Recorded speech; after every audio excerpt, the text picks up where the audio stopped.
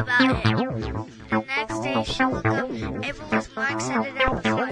Ava went downstairs for breakfast. Then she wanted to go watch TV, but she needed to go to the store and get soju. Ava went to the store with her mom. When they got home, it was night, so Ava took a shower and went to bed. It was Ava's birthday and she got a swimsuit and put a dress on top of it.